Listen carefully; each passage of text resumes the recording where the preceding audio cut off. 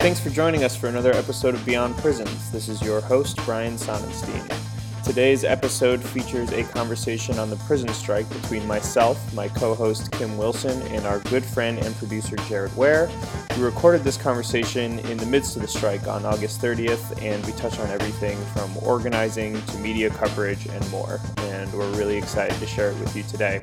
Just a friendly reminder to please rate, review, and subscribe to the podcast on iTunes, Google Play, and Spotify.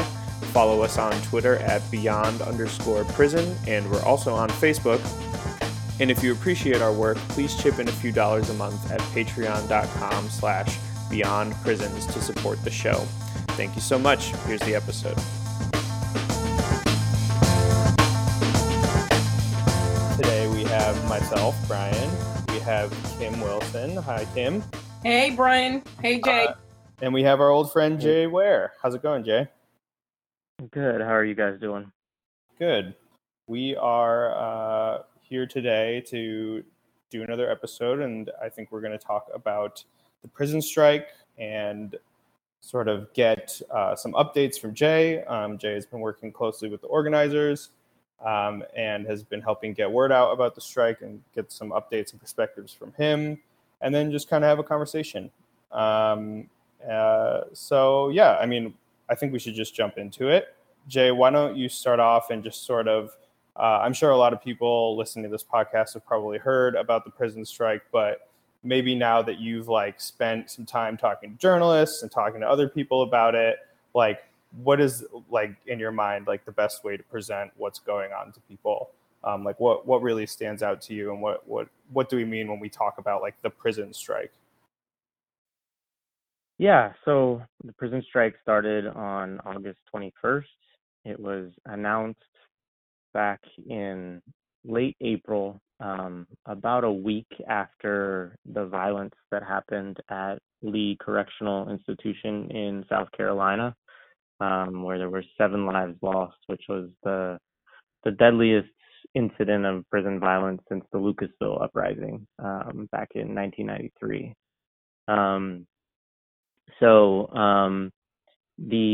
The prisoners that kind of that organized this, really as the sort of the central organizers of it, are Jailhouse Lawyers Speak, which is an organization that we've had on the show before, that I've interviewed probably a half a dozen times over the last couple of years.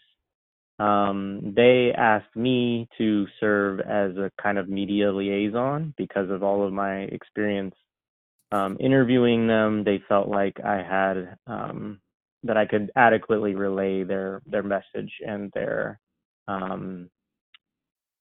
general outlook, I guess, on these issues, right? And obviously, I do not speak for them, but I try my best to sort of think through the way that they would respond to things when questions are asked. So there's a set of 10 demands that they put out at a national level, which was a difference from 2016, where there was just really the sort of organizing framework of prison slavery, and where prisoners could have their own local demands.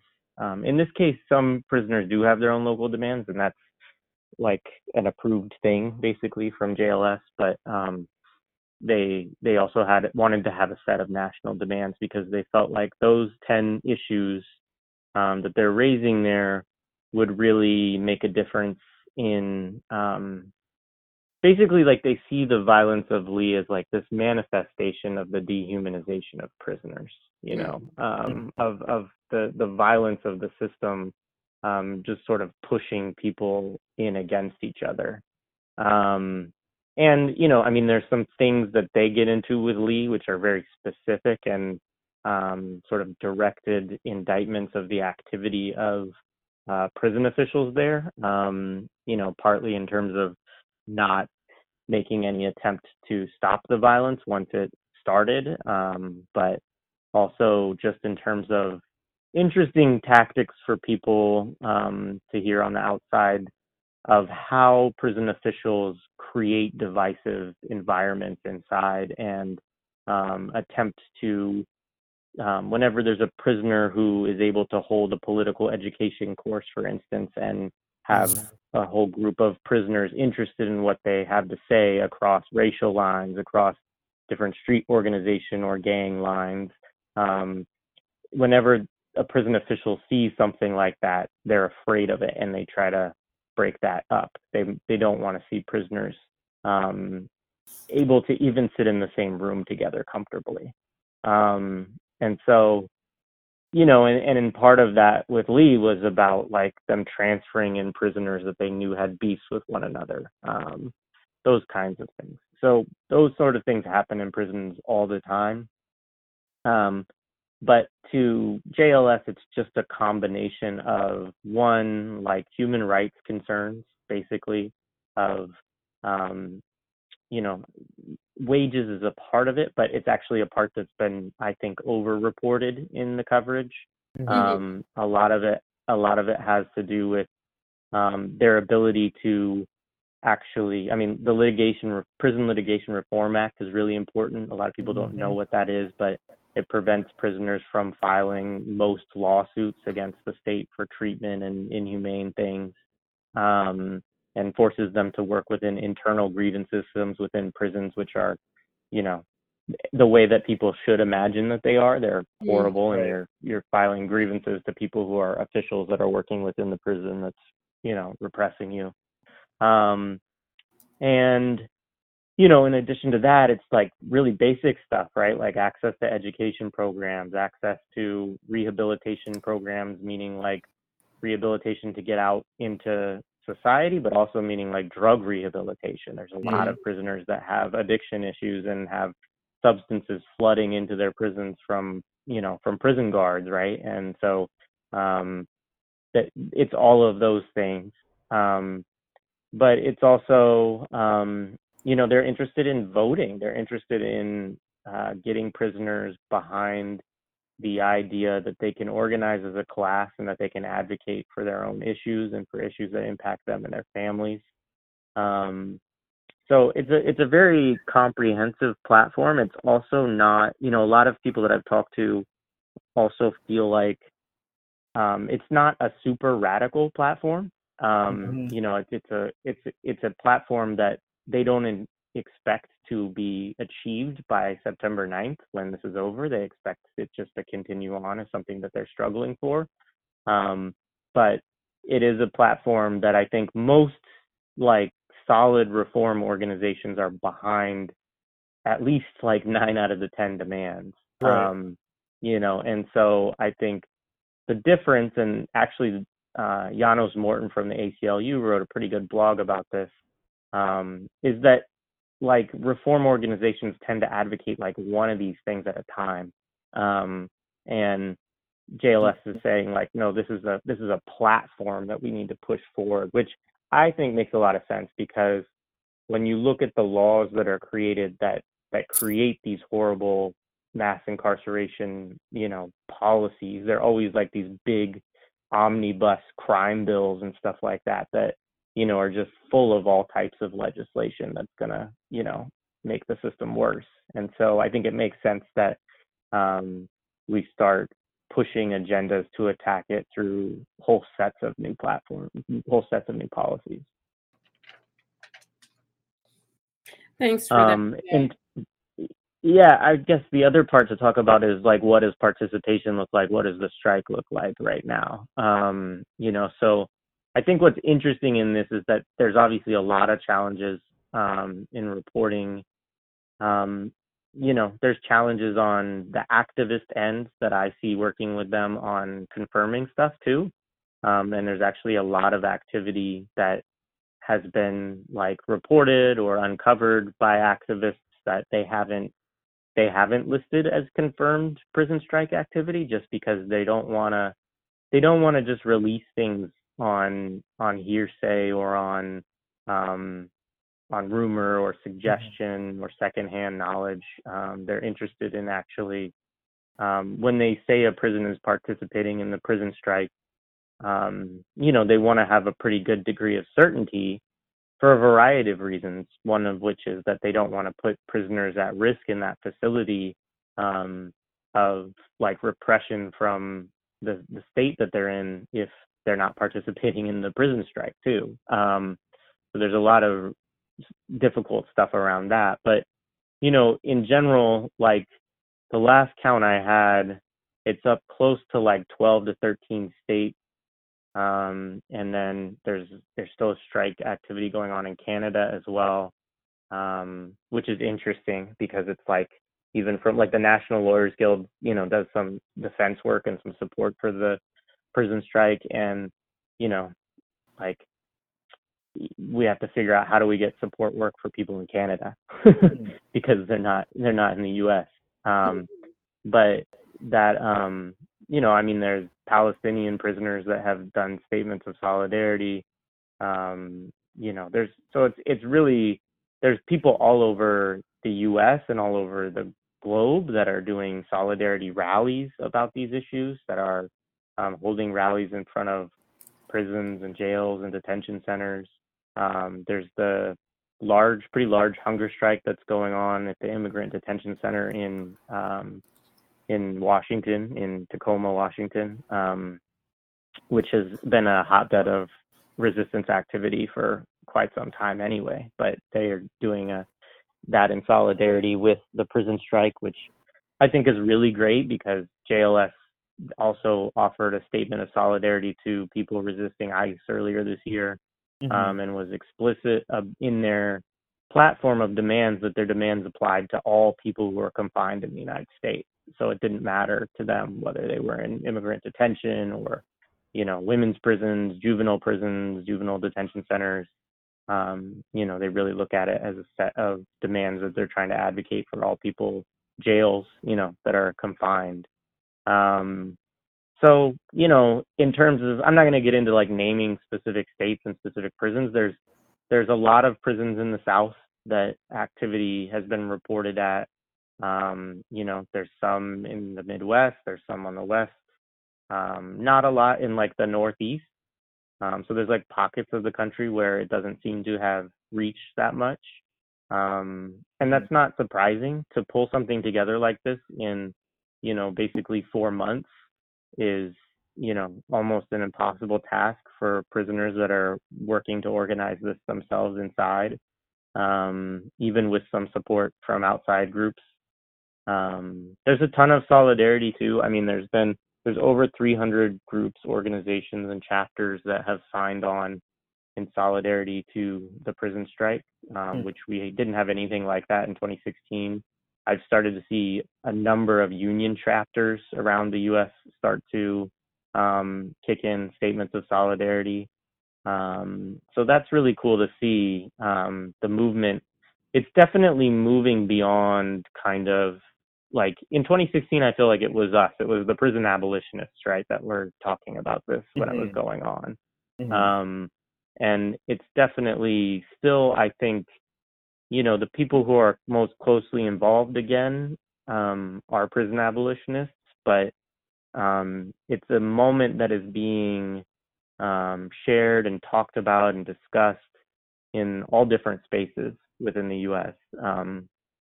Al Sharpton ran a piece on MSNBC last Saturday about it, and I was floored just because I didn't know MSNBC was allowed to do anything except profit off of prisoners. So well, you covered a lot there. Yeah, I think we can start to unpack some of that. For sure. One of the things, when you're talking about participation, I think one of the things that is important for us to talk about is literally like how people are participating and and how that translates into our ability to see what's going on from the outside, but also like what that means. Also like compared to 2016, what it means in terms of people on the inside, their ability to participate and their ability to like take part in this action. It's not just work stoppages this time, right? We have people engaging in hunger strikes and boycotts. Boycotts, which are obviously very hard. They're not something you can really see, right? And then, with hunger strikes, there's all sorts of transparency issues there too, having to deal with, even how prisons classify what a hunger strike is, Correct.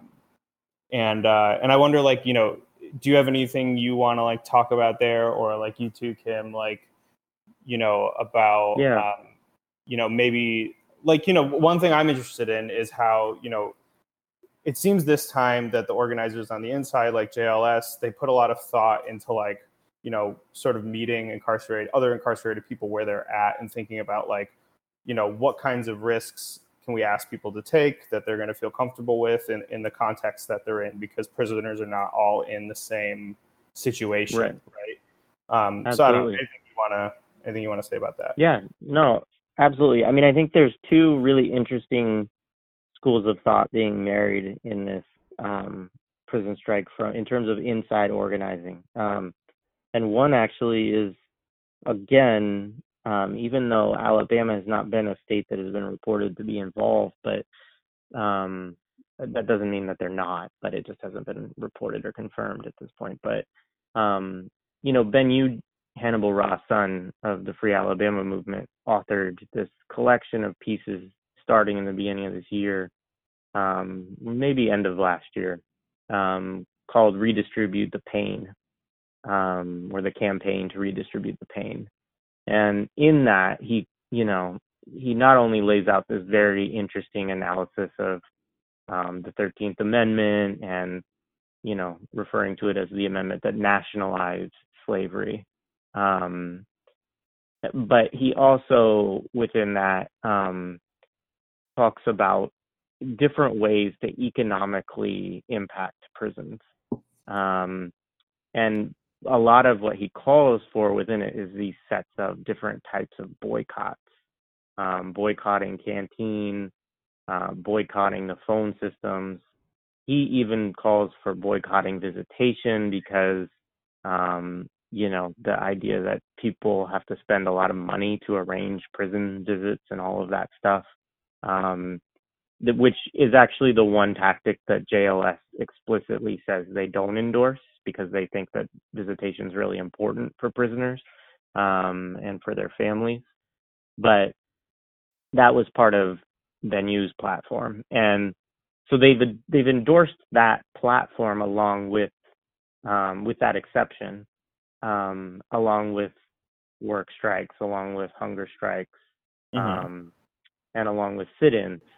And sit-ins too. The sense that what I hear from prisoners directly is that they think the largest component of it is boycott. They think that there are more prisoners boycotting than doing anything else. Well, that makes sense, right? Yeah. In a way. And totally, because like you say, like, there aren't policies in prisons against not spending your money. Thank God. Well, yeah, there we right. go. They just got an idea. They just got I know, right? Exactly. Yeah. That'll be a policy as of next week in every DOC in the country. Cut that out of the. I know, and that's also why, honestly, I think that they're not, like, wages are really important to them, but it's also why wages is just a component of this, because I think they also have an understanding that, hey, like, prisons could start to pay us more money, and then they just extract it all back from us too. Right. And they do that. They already do that, and I think that this is a good opportunity to talk about that. I mean, there's just so much to talk about with this strike, and what I'm hoping we do with this conversation is, one, contextualize it for people that haven't read all of the think pieces and hot takes that are out there. And that are looking for, to get a grasp on what the strike is, but also to understand some of the nuances related to the strike. And you said something earlier, and I want us all to talk about this a little bit, is the significance that this is a prisoner-led movement, that this was initiated by the work of incarcerated people, and the demands themselves reflect their politics and where they are in terms of, what it is that they want. And albeit, not a radical or perfect document, the point is that you stake out the ground that, you want. You don't just, Right. say, well, this is the thing that we think we can get. Um, so I think that those things are important. So can we talk a little bit about why, it's significant that this is a prisoner-led movement? Yeah, absolutely. And I mean, I think it's super significant. I think that actually it would be really problematic if there was a work strike being, and this is this is one issue with coverage, and I'm not going to get into coverage too deeply right now, but I just want to say this is that there has been a lot of coverage that has sort of implicated that the people on the outside are the people who are organizing this. And we've all tried, all of us, including iWalk, right, which does do some inside outside organizing. Like, we've all tried to push back on that narrative, but yet it is part of like the paternalistic attitude of a lot of these journalists that sort of assume that prisoners can't organize something for themselves. Mhm. And Mhm. I think that's really important for people to understand, is that like literally we're just trying to follow a lead, and we're trying to relay what as best we can, like the message that we're getting from inside. And honestly, like I would rather have prisoners relaying this message themselves directly. There's a lot of reasons strategically why.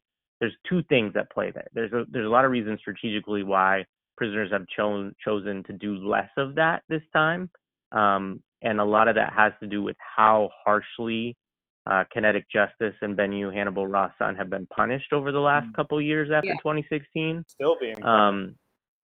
Still being punished, right? Absolutely. But so they've made a tactical decision as strike leadership that like we can't put our face on this, and even putting our voice on it is really problematic. And so they're doing that for their own protection. And what's frustrating is that that's also creating this issue where journalists, when they have had the opportunity to interview some of these guys, have actually not printed their words because, JLS has taken the stance that they're not going to give out the legal names of their members to Nor reporters. should they. Even Nor should no, they. no, I don't think that they should either. Absolutely, and I've made that argument many times. But I think that that's something that the mainstream press especially is saying they can't print it, they can't give enough Mhm. credibility if that's the case. Mhm. Well, before we get And into critiques of the press, yeah, I Yeah. know. I want to get back to your question. yeah. Yes, and I will. Yeah. So I mean, I think that the point, though, right, is that that this is absolutely prisoner led, and it's unfortunate that their voices aren't out more right now for people to really see that. But there's reasons why that can't happen. Mhm. Um, Well, I think and that their so, voices are available to us in the forms that you just shared. So you said that yeah, Bennu has written a number of things. Um, absolutely. Khalid Rashid Johnson published that essay. We have, personal letters that we get from people inside Yep. describing the conditions, and to the extent that they have, given us permission to share those things, we've shared them. Yep. And I think that, there's the And prisoners' I voices are printed. Yeah. available. I'm Yeah. sorry, go ahead. No, absolutely. I was going to say, I mean, Brian and I have printed a few thousand of their words this year too. So, I Yeah. mean, it's also, there's interviews out there with Jailhouse Lawyers Speak that Mhm. explain in a great deal of detail and just, really excellent analysis of their positions, why they're doing what they're doing, what the rationale behind it is, what they're fighting for. Like all of those things are out there. So it is all available. But yeah, I mean, I think that the importance of it being prisoner led is that these are prisoner issues, and that they're they're the ones that have to make the sacrifices and take the risks to bring this kind of protest forth. So, it would be problematic, I believe, if outside organizers were just agitating prisoners to do something, and, prisoners weren't making that decision for themselves on what Mhm. platform they want to stand on and what they were doing and why they were doing it. Mhm. So I think I too. think that, yeah, go ahead. Oh, sorry, I didn't mean to interrupt. Go ahead. No, you're fine. I was just going to say, like, I think, it's interesting to think about I think it's not only like important, but it's essential. I think which is also what you're saying, that prisoners are organizing. But what it brings to mind is like this tension between the inside and the outside, because this is happening, at a time when, people, I guess, sort of, they have, and they also think in a lot of ways that they've been talking about criminal justice reform for a long time, right? Right. Like, a few Right. years it's been on like the national consciousness. There's movies coming out, but like so much of what has been discussed and so much of what has been proposed has been, Right. things that are being proposed that we can do for prisoners, not like things Absolutely. that were, they're not going out, this is a sort of a unique moment. This is with their all agenda. Yeah. Right. And I think that is like, that's huge, and I think, Absolutely. to me, what this is like them, taking this opportunity to sort of seize back that narrative that, where people are talking about, like, like there's the whole like right on crime movement, and it's all about, all of that criminal justice reform is about making people on the outside feel better, their conscience can be relieved, that maybe they're showing a little charity towards incarcerated people, and there's this caricature that, is being drawn from. Yeah. And that's the part Absolutely. that, I find both fascinating, but also really, really freaking irritating. Yeah. Right now is, and I said something earlier on Twitter about this, that, the prison strike basically dispels notions that prisoners are, not politically engaged, that they're, that they don't care about, civil society, that they don't care about, anything that's happening in the world, or, what have you, that they really are paying attention, and no one has a better awareness or a better sense of what it is that prisoners need other than prisoners. Much of the conversation around reforms, and particularly the people high profile, whether it's Hollywood elites or other, people that have suddenly taken an interest in, reforms in prison, are occupying a great deal of space. And what the prison strike does is that it upsets that model, and it says the prisoners have something to say. They have thought about these issues, they live these issues every single day, and our job is basically to listen and to pay attention. Now, we can talk about the media, later on or what have you, but I think that really centering their demands, and you touched on a few of them, is really should be the core of the conversation. Yeah, absolutely. I think I agree. You go, Jack. Go. You. I was just gonna say, it's good to be back together, guys. I know. You're so excited. I was just gonna say that, so this is very intentional by the prisoners, right?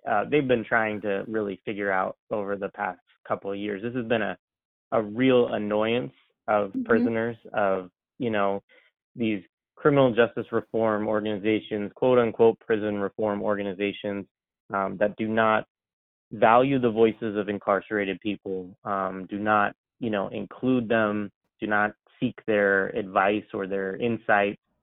Openly and even they yeah, no, absolutely. But I mean, even like they'll talk about, like former prisoners who sometimes become like, these prominent sort of leaders of these organizations, get thrust into sort of these leadership roles, but then they won't look back, right? They won't, they'll just be used as like sort of a token, right, to speak on as a former prisoner, but they're not really offering solidarity back and trying to include people who are currently incarcerated in those conversations. Yeah. Well, I mean, because there's not much support for, an abolition movement in prisons, or for prisons. We'll put it that way. Right. Um, Yeah, for prison. so, reform organizations and, the allure of becoming the public figure for prison reform,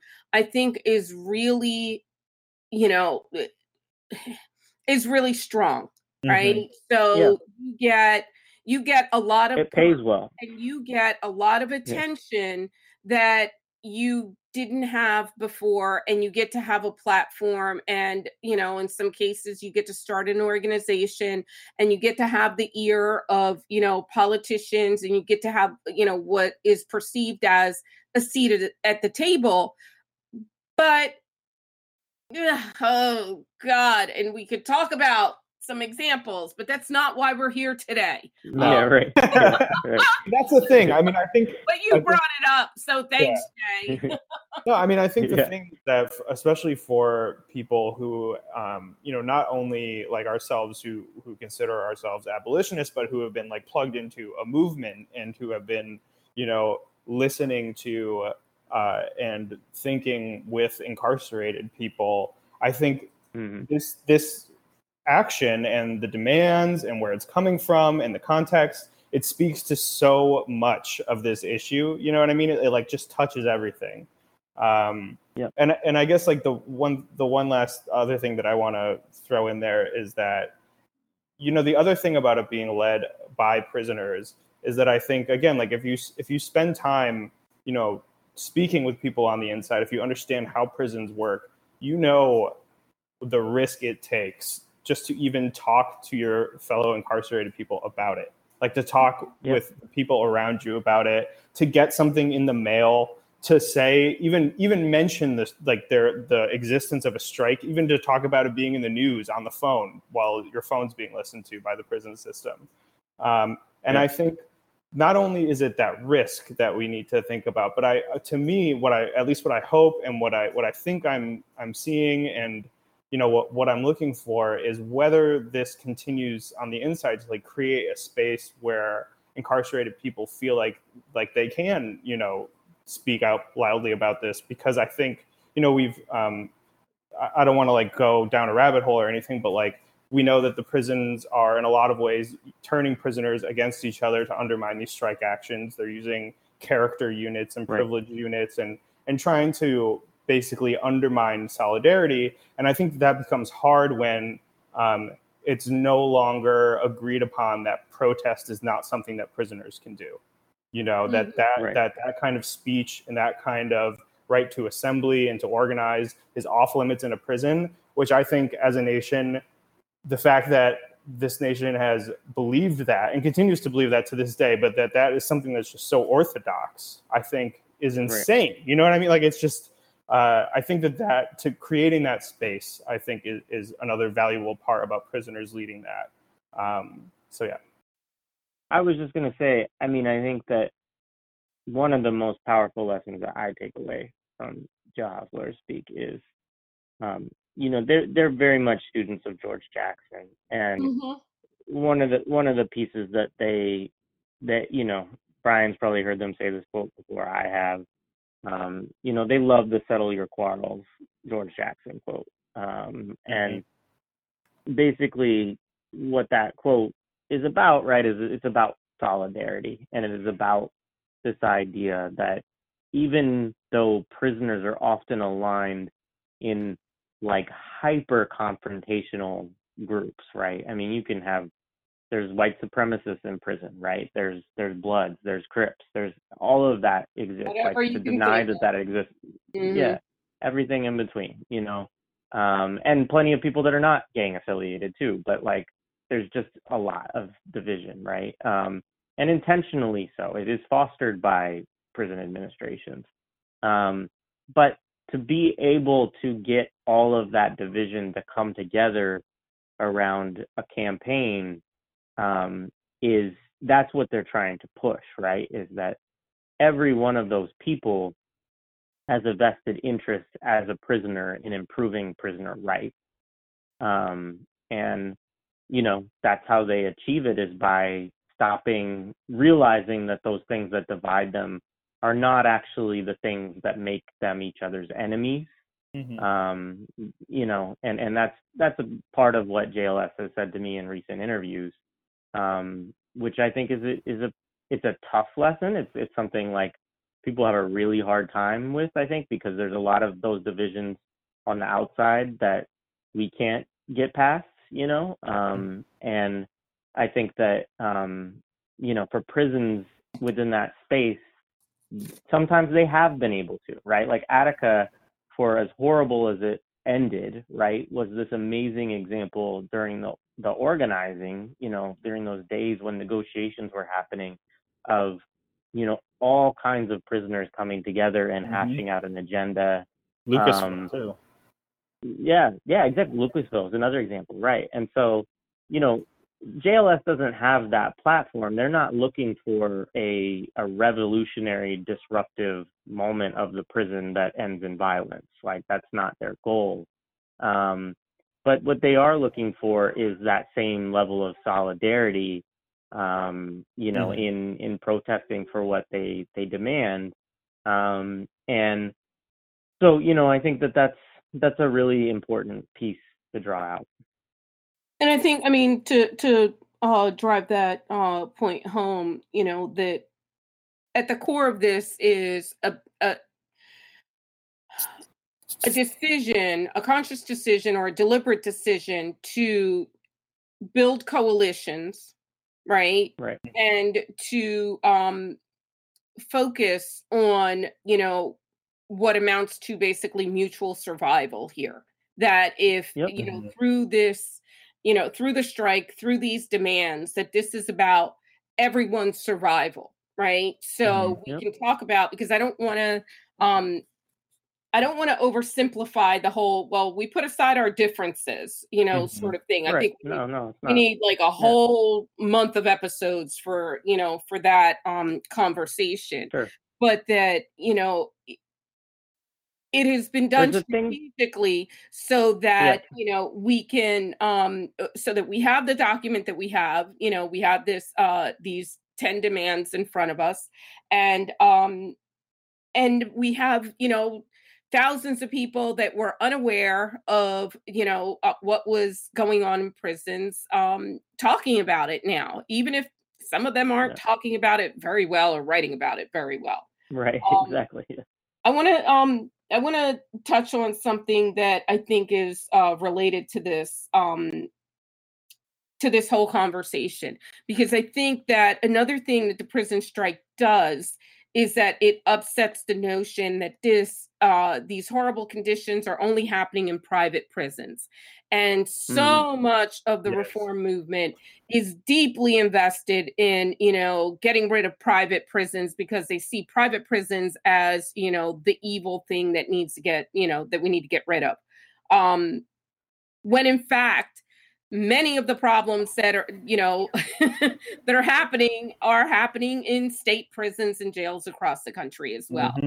So, you know, do either of you have something, you know, to say about that? Totally. Please.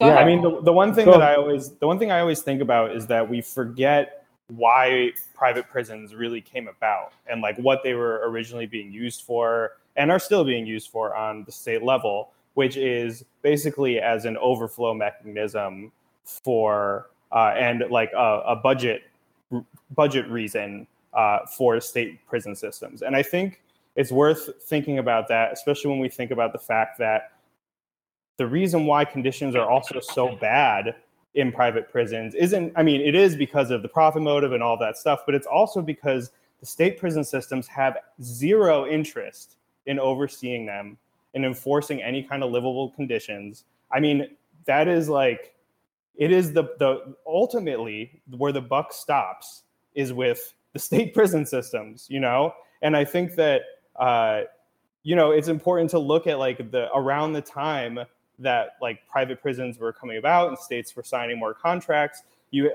these prisons were, and it never really worked. It never relieved, you know, the overcrowding. The prisons stayed crowded on the state level, but it was just extra capacity, you know? And I think that like that speaks to how the states felt about what the conditions were supposed to be like in these facilities they were contracting out for.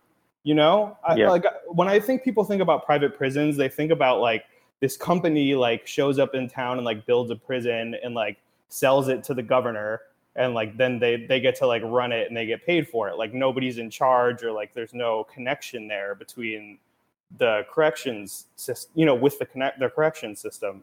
So I mean, that's just one that I just want to say that like when I think about this oversaturation of the issue of profit and private prisons, which again are important, but it mistakes like where they sit in the constellation. Agreed. Yeah, I mean, you just have to look at like the percentage of like prisoners that are in private prisons within now in the immigrant detention center. There's a center system. There's a lot more that are in private facilities, but I within 70% immigration detention centers, and it's something like 10% for other facilities. So yeah. So I mean, it's a much higher percentage of that, and again, like part of it does absolutely have to do with what you're talking about, Brian, about like these were built in a time when like the mass incarceration policies were just booming off the scale, and prisons were filling up so fast that they had to build new prisons. And for the state to build something and go through all their contracting processes and everything like that also takes time, whereas a private company can throw something together much faster. You can subcontract it out. Like there's lots of reasons why that that makes sense why a state would be interested in that strategy, right? But at the same time, whenever I talk about conditions in prisons, I always have one or two people say to me, "Oh, are they in a private prison?" And my answer is always no, because honestly, as long as I've been covering prisons, I don't actually think I've ever interviewed somebody that's in a private prison. So that gives you an idea that it's not. Most prisoners are in public prisons, and prisons are shitty across the board. Like I think that I mean, when you talk about like issues like the things that get brought up a lot in private prisons is like short staffing and this and that. That shit all happens in all prisons, in state prisons. I mean, pick up any newspaper on any given day in response to any kind of, prisoner abuse or uprising or any kind of, disturbance happening at a prison. And the official, talking point is always that, it's about, they're short staffed and, as if you hired 10 times more, corrections officers, that's going to resolve the problem. What that's actually going to do is increase the,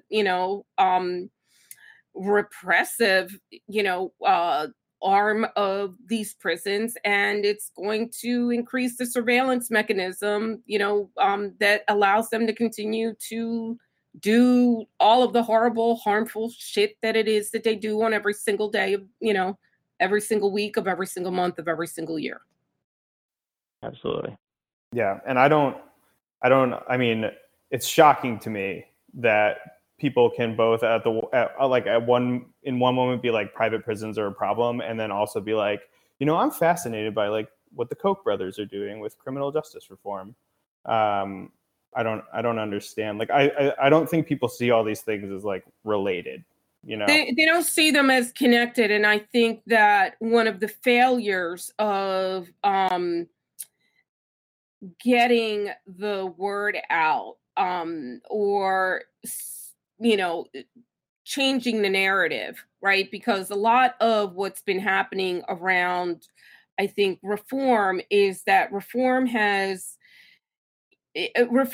been normalized, right? Reforms have been normalized in the conversation, in the consciousness, and people look at reforms as the thing that decent liberal people should be for, right? If you're a decent liberal, oh yeah, of course you're for prison reform, right? But beyond that, I really don't think that they know much about what's happening in prisons, period, or who's really involved in prisons. Like I really feel or believe, based on what people say, not just on social media, but the things that Right. they're writing, that they don't really have much of a clue about what's actually going on in prisons. And the best writings, and the best work is coming out of, or coming from investigative journalists and people that take the time. We can look at, folks like Maya Shenwar, Victoria Law, or you, Brian, you, Jay, and a lot of other people who are, have devoted that time. But a lot of it has also been obscured by the fact that much of the work on abolition has remained an academic exercise, and that people don't have access, to sage journals, and they're not attending,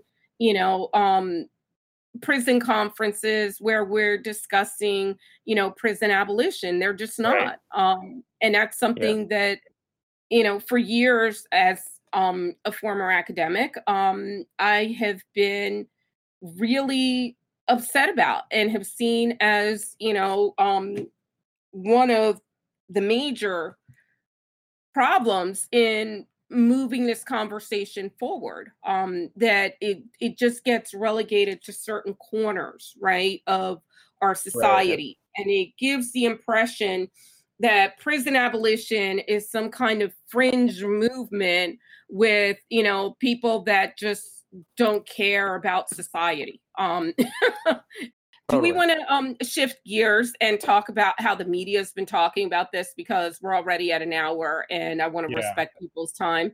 So let's spend a balance of the hour talking about how the media has been discussing the prison strike. Who wants to go first? Yeah. I'll just say, I want to say some things on that, because I think, obviously, of the three of us, I think I've had the most personal interaction with reporters over the last few weeks, even though they haven't necessarily printed a lot of my words, which I'm fine with. But, I think one of the things that has happened, there's a few things that are important to point out. One, there's way more coverage than there was in 2016. And I think prisoners are happy about that because they're seeing their demands go out to major publications that never discussed anything about this in 2016.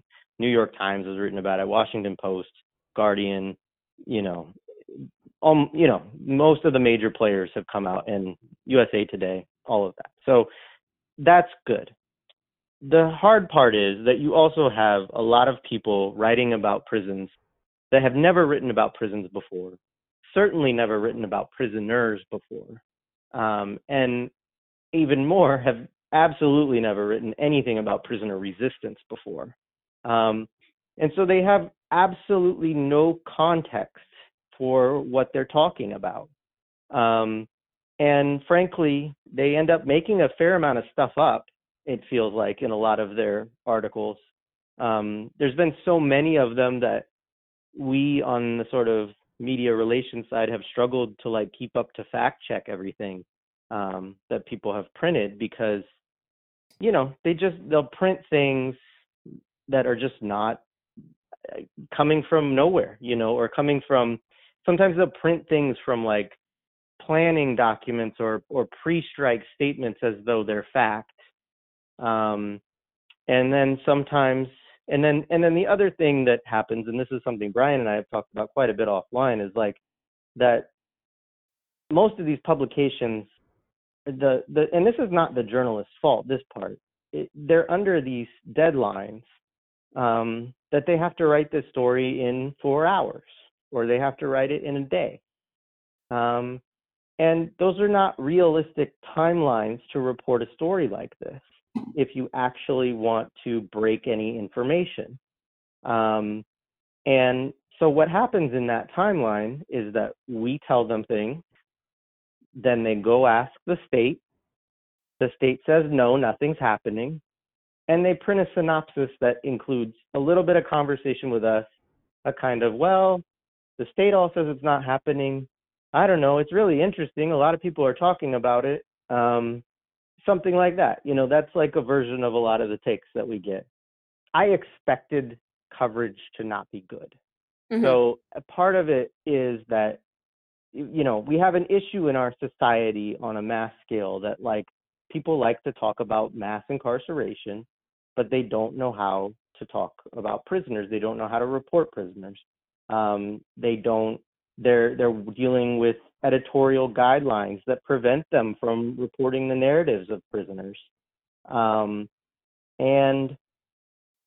and like I alluded to before, like, if you really want to write a good story on this, it might take you, 2 or 3 weeks to do the type of reporting you would need to actually come up with something. There's a good example is of all of the reporting I've seen, there has only been one reporter that I am aware of that has broken a site, like has actually named a site where a strike is happening before activists.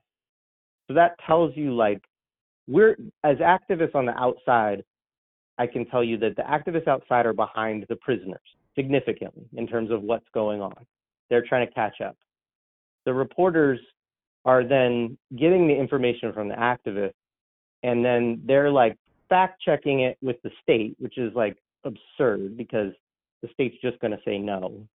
And then, and then they're just reporting it. But, like, the point is that where are the investigative journalists in this? You know what I mean? I mean, there's nobody that is digging into this, that is spending even a couple days trying to get underneath beyond what the correspondence official says for the DOC to actually get to the truth, because that person never tells the truth.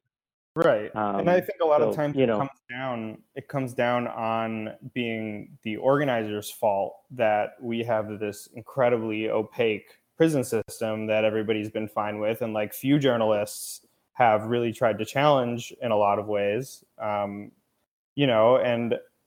like, I think that's where, as journalists, like, our frustration should be, and where the pressure should be applied. And frankly, it's like super overdue. Like, it shouldn't be acceptable. The accepted last of transparency, accepted lack of. Yeah, I think you're both being very kind. I'm tired of trashing reporters. I really am. No, I mean, I don't think it's even about trashing reporters. I honestly think it's about, taking people to task. And, this isn't just a story, right? This isn't just a story, that we're dealing with people's lives here. And, I think it honestly takes more than just a few weeks. It may take 3 weeks to write a really good story about the strike. Yep. But I think, Brian has, posted a number of wonderful points on Twitter about, how to write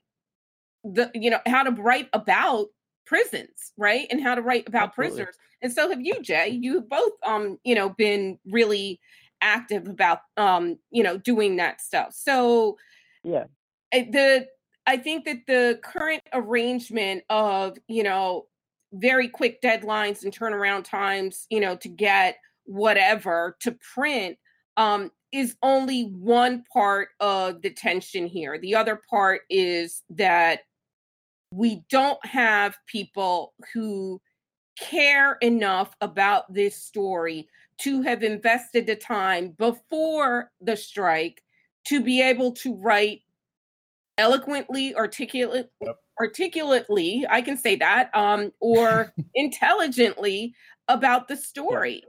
And I don't think that that's trashing reporters.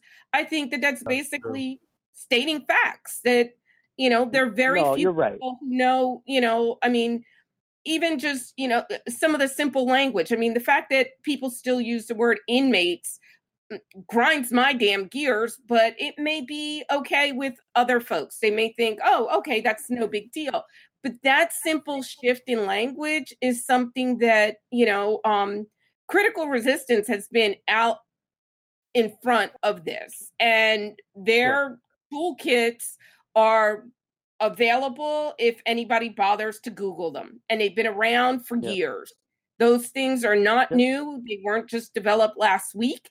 And they do, describe the kind of language, that's problematic, and the language that should be used and what that means. And particularly it has to do with, prisoner describes a person who is being held against their will. And it's about that power relationship, which inmate does not describe, right? Inmate refers to people that were in mental institutions, right? So there's a whole ableist component to just that language right there. But that seems to be what's happening every time I pull up a story. It's like, oh, the inmates did this, the inmates did that, right? So it feeds into the way that people think about and imagine what's happening in prisons, but it also fuels who they think is a prisoner, right? Or who should be a prisoner. Right. And I think that that's deeply problematic in terms of, the reporting. And to me, it's about accountability. No. If we're abolitionists, I feel like, getting people to the point where they want to be accountable, but also holding them accountable when they're not. Yeah. No, I think that's true. I think all of what you said is correct. Brian, can you say something about the reporting? Oh yeah, I completely agree with you. I mean, obviously the biggest part of this is that the media, and I mean, I guess especially if we're talking about like the mainstream media, the media that's reaching like the most people on this, they're incredibly unprepared in a lot of ways. And I mean, it's not like you said, Kim, like it's the relationships, it's the language. I mean, like even, I mean, the Marshall Project thing that they published, it's like even the premise that you could fact check participation in a prison strike 3 days into the strike, like, I mean, you can't, like, I don't know what to tell you. I don't know what you think is going on here. There's just so many reasons why, like, there's a lot of unknowns, and, so there's that issue. And then there's the fundamental issue of, who do you trust in this story? I think, Jay pointed out on Twitter, and obviously, journalists have standards of fact checking things and verifying things that they need to adhere to. But I feel like the prejudice is there in their expectation that this is somehow different, both in terms of like, we can question you and like not believe what you're saying and have to, balance it against what the state is saying. But also, like, I don't have to, form a relationship of trust and, in order to get you to tell me who you are. And I think as journalists, like any other beat that you were working on, like if you're working with like government whistleblowers or something, you're not going to expect them to just turn over their name, right? But this is like, show me your papers. Like, who are you? It's basically like they want to know, like, what were you convicted of? Like what you're in prison, you're incarcerated. Why should I trust you? And I mean, it's there in the expectation to me, So I think that's a part of it too. I just think that there's this idea, and that baffles me as well. I mean, again, getting back to the Marshall Project as an example, and this ties into what we're talking about, criminal justice reform groups and sort of how policy issues, this is a platform as opposed to disparate issues. So like you have a criminal justice reform publication like the Marshall Project, and they're writing things about like, maybe they're writing something about like prosecutorial misconduct and like, or like overcharging, or like, these phenomenon that are treated as like disparate things in the system. And then they have the nerve to act as though, well, if somebody's in prison, then they must have done something bad and like they can't be trusted and there's some kind of a monster, when like, like you started a publication around criminal justice reform, like, because there's something wrong here. And part of knowing what's wrong here is knowing that 2.5 million people didn't wind up behind bars because they were all like monsters who are can't be trusted, and you know what I mean, like this caricature again. And yeah, so but I don't think. Yeah, I think that more and more. I mean, in the longer an abolitionist and the longer around other abolitionists,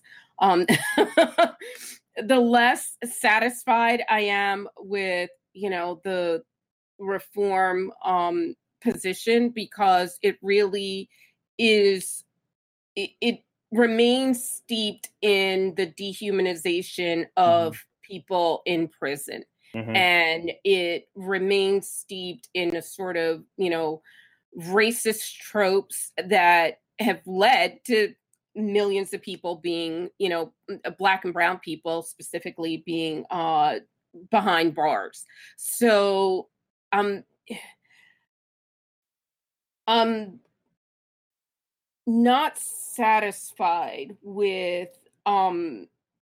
reform groups that publish a lot, or have a great deal of have a large platform, we'll put it No, that way.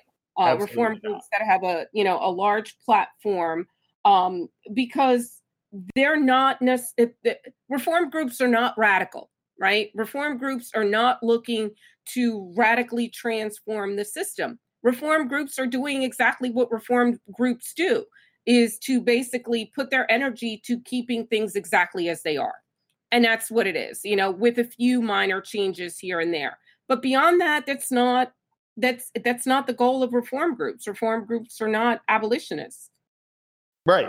And what I'm Right. getting at is like they have the perception of credibility popularly on this, Absolutely.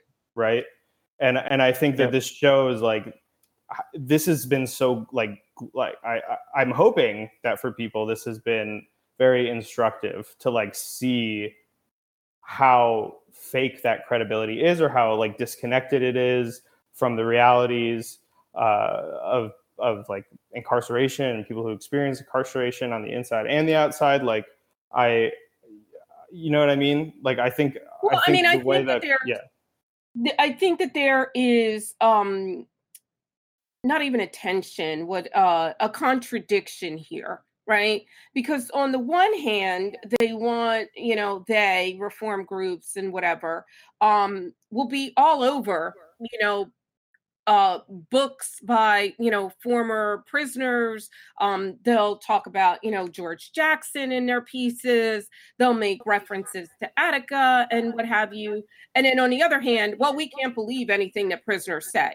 Right. Well, not enough time has passed for them in order for them to believe these, incarcerated people. So I'm kind of like, I'm at the point where, I'm calling bullshit. Right. And I have given several interviews. Some of them I've been, more happy with than others. And in part because of the way that reporters, not journalists, reporters tend to distort what is happening on the ground and the measure that they're using to try to understand a story that they don't have very much understanding of, and those things to me are, that may be the standard in the industry and that may be the thing that, you're supposed to do. But questioning that, I think, is also part of doing this kind of work. And it's not going to make you popular. It's probably not going to win you any prizes. It may not even get you more jobs. I mean, and that's the thing that people don't want to risk, is being completely, alienated within an industry that they work in. And I get that. And then the rest of us who are, either doing podcasts or writing stories or doing both and what have you, are left with the responsibility of clearing things up, right? And basically trying to set the record straight and defending incarcerated people and defending, what it is that they have to say and have said, and saying, look, they don't have a reason to lie. Like, what the hell is the reason why a prisoner would lie? Now think about that. When you think about that and you think that about that vis-a-vis, the incentive that prison officials have to lie, it's like, what benefit does a warden get by confirming a strike? Where's the benefit for the warden? None. Zero. If a warden says that there's a strike, he basically has admitted that he has lost control of the prison that he is charged with overseeing. Yeah. I mean, it's true. Like, the incentives just aren't there. And I mean, it's also like, again, it's like, I don't know.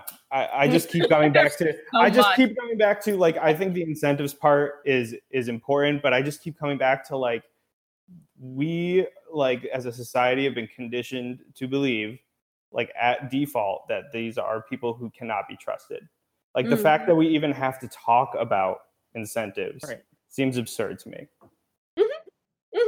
Well, yeah, and I think that goes back to the point I was making earlier about the conceptual work that needs to happen. Angela Davis talked about, severing, the concept of crime and punishment, in part because, who we perceive as, having committed a crime or being criminal or is criminalized is work that happens in our heads. So when people say, inmate or prisoner, or what have you, there are associations that are happening in their head automatically before you say anything, before you say someone's race, or if that even comes up. And for most people, that equals, well, that's a bad person. They get put over here in this category.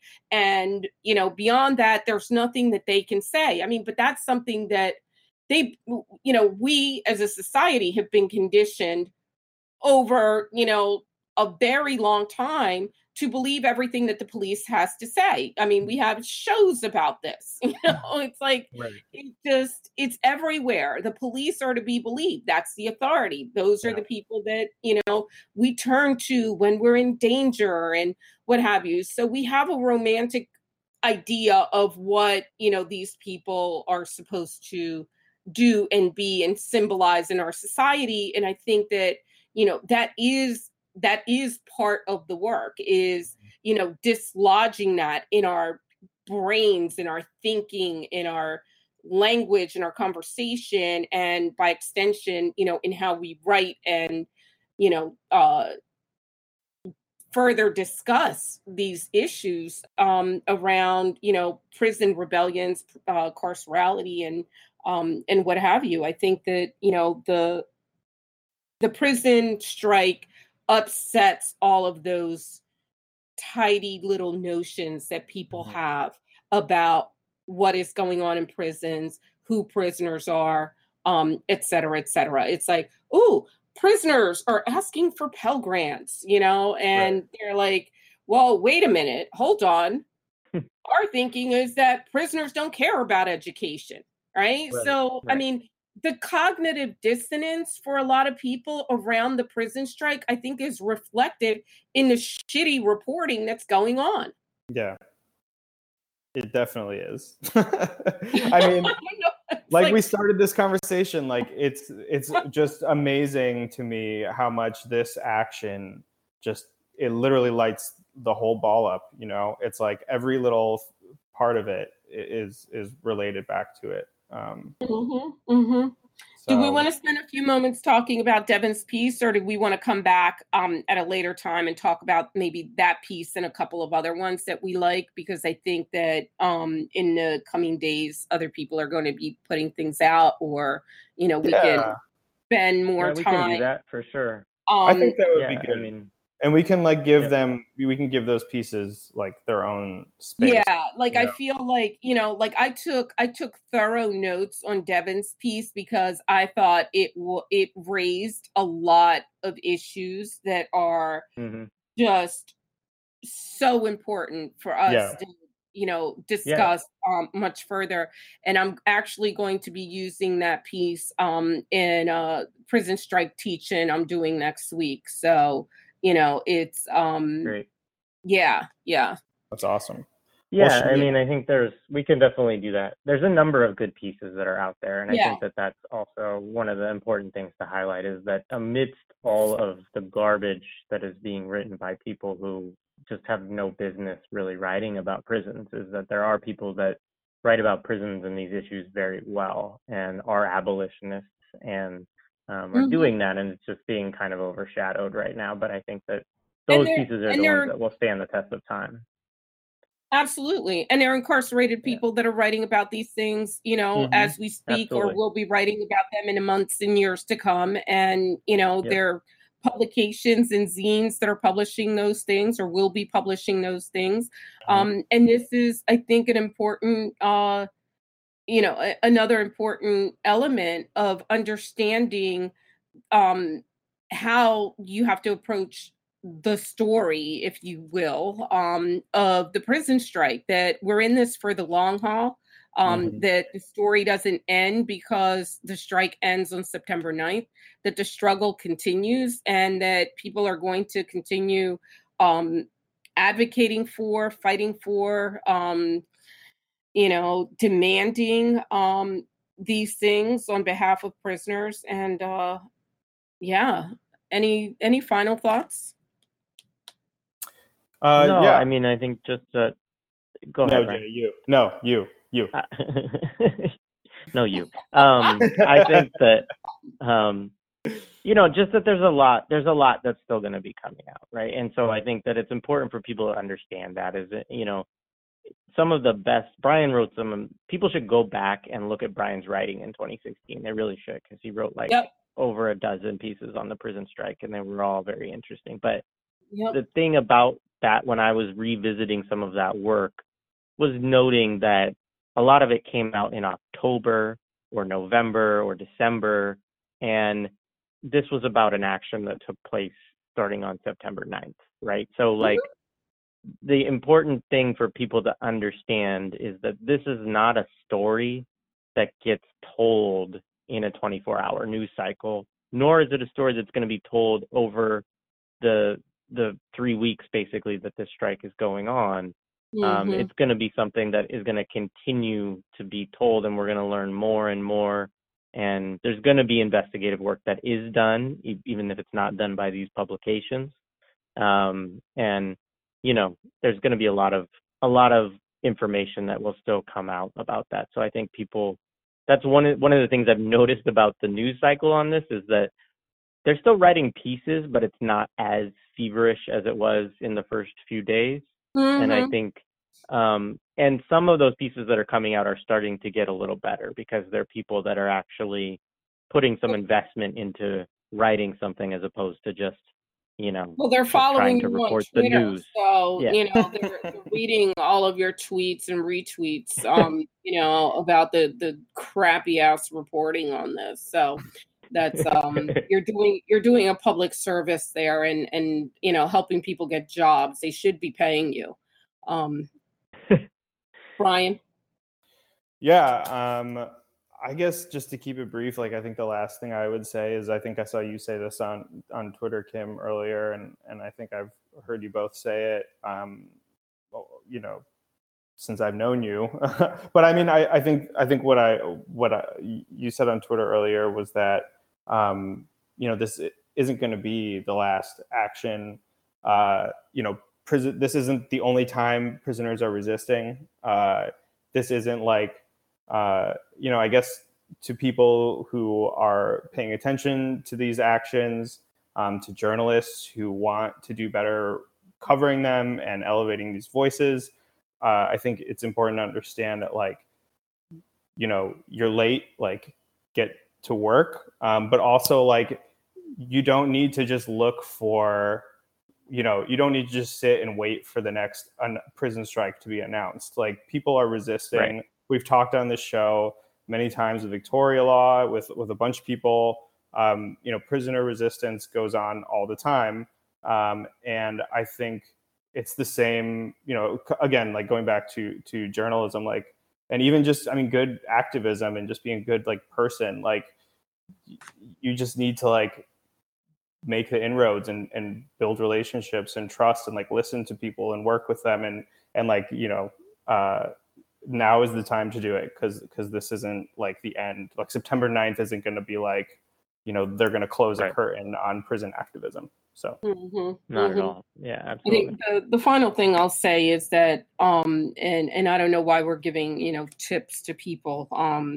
We can, we really need to be paid for our labor. But if they're just waiting for a sensational story, and I think that's part of what happened in the first few days, is that this was really titillating for a lot of people. It's like, oh my gosh, what's going on? Is there going to be, a riot? Is there going to be a rebellion? And it just shows the level of ignorance around prison resistance, and particularly this action, which they have said multiple times, and I hate that they even have to emphasize this, that it's a peaceful protest, right? That this is a peaceful action. And not going to commissary, that's a peaceful thing, but the state interprets that as an affront, right, to their very existence. So they respond with violence. So understanding how to unpack those, different things that are happening, in terms of power on the inside, and the way that prisoners are basically, mobilizing and organizing, as I said earlier on Twitter, across, barbed wire, across cinder block walls, and, across the ocean now, is absolutely incredible. Absolutely incredible when they're facing the amount of, retaliation, and in a lot of cases, charges that they are for even hinting at being part of this action. And I think we're going to learn a lot more in the months and years to come, that the real story of what comes out of this. A lot of people may be participating in different ways that they can't talk about right now. Yeah. And I think that that's something that we need to respect. Yep. I agree. Absolutely. Well, thank you both for thank you. the conversation, for allowing me to vent, because I needed to vent. Same. I think we all did. But also for, just helping me think through some of these things. I mean, it's just, it's frustrating. There's just so much coming at us every single day. And there's a lot of stuff going on around the prison strike and around prison resistance in general. So I really appreciate having both of you, for an hour and a half almost. That's like incredible. Yeah, I mean, appreciate having you guys. 2 hours. Yeah, almost 2 hours. Wow, we haven't done that in a long time. I know. No. All right. Well, thank you both. We will talk soon. Cool. Take care. Bye. Bye.